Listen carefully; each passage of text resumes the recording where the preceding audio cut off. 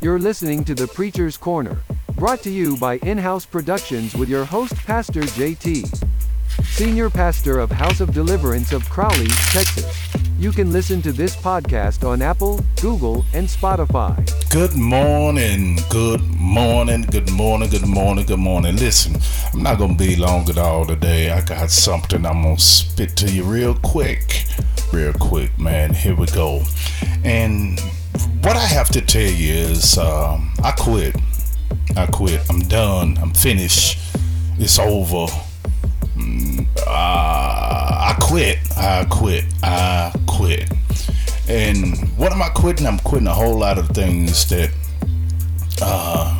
is hindering me from my destiny, hindering me from being all that I can be. And I just get to the point where I realize that I'm a survivor, and survivors don't settle with just surviving.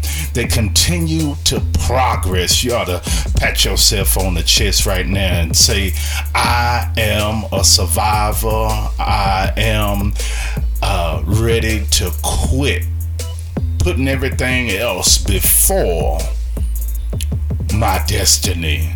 Listen, what do we see when we look at people who survive life, death situations? Many of them were smart enough to know that when to leave, when to throw in a towel, when to bail out on a situation or circumstance early.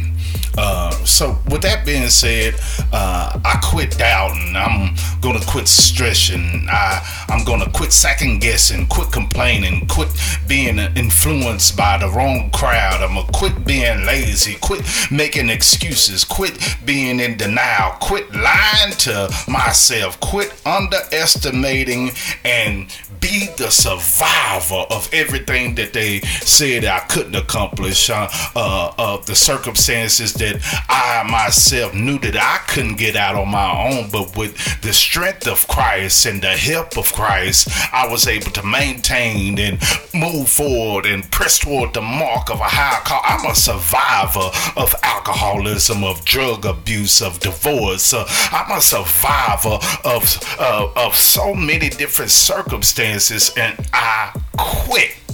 I quit right now.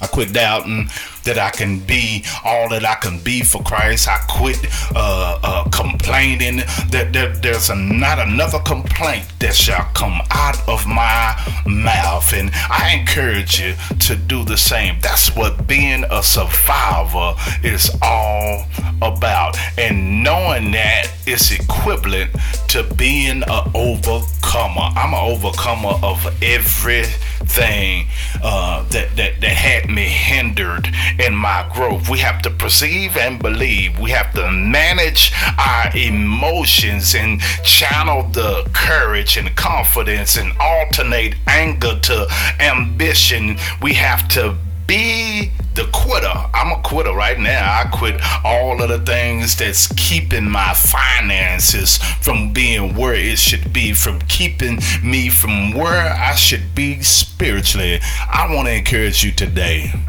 Don't quit. Go ahead. I do. This is an in-house production.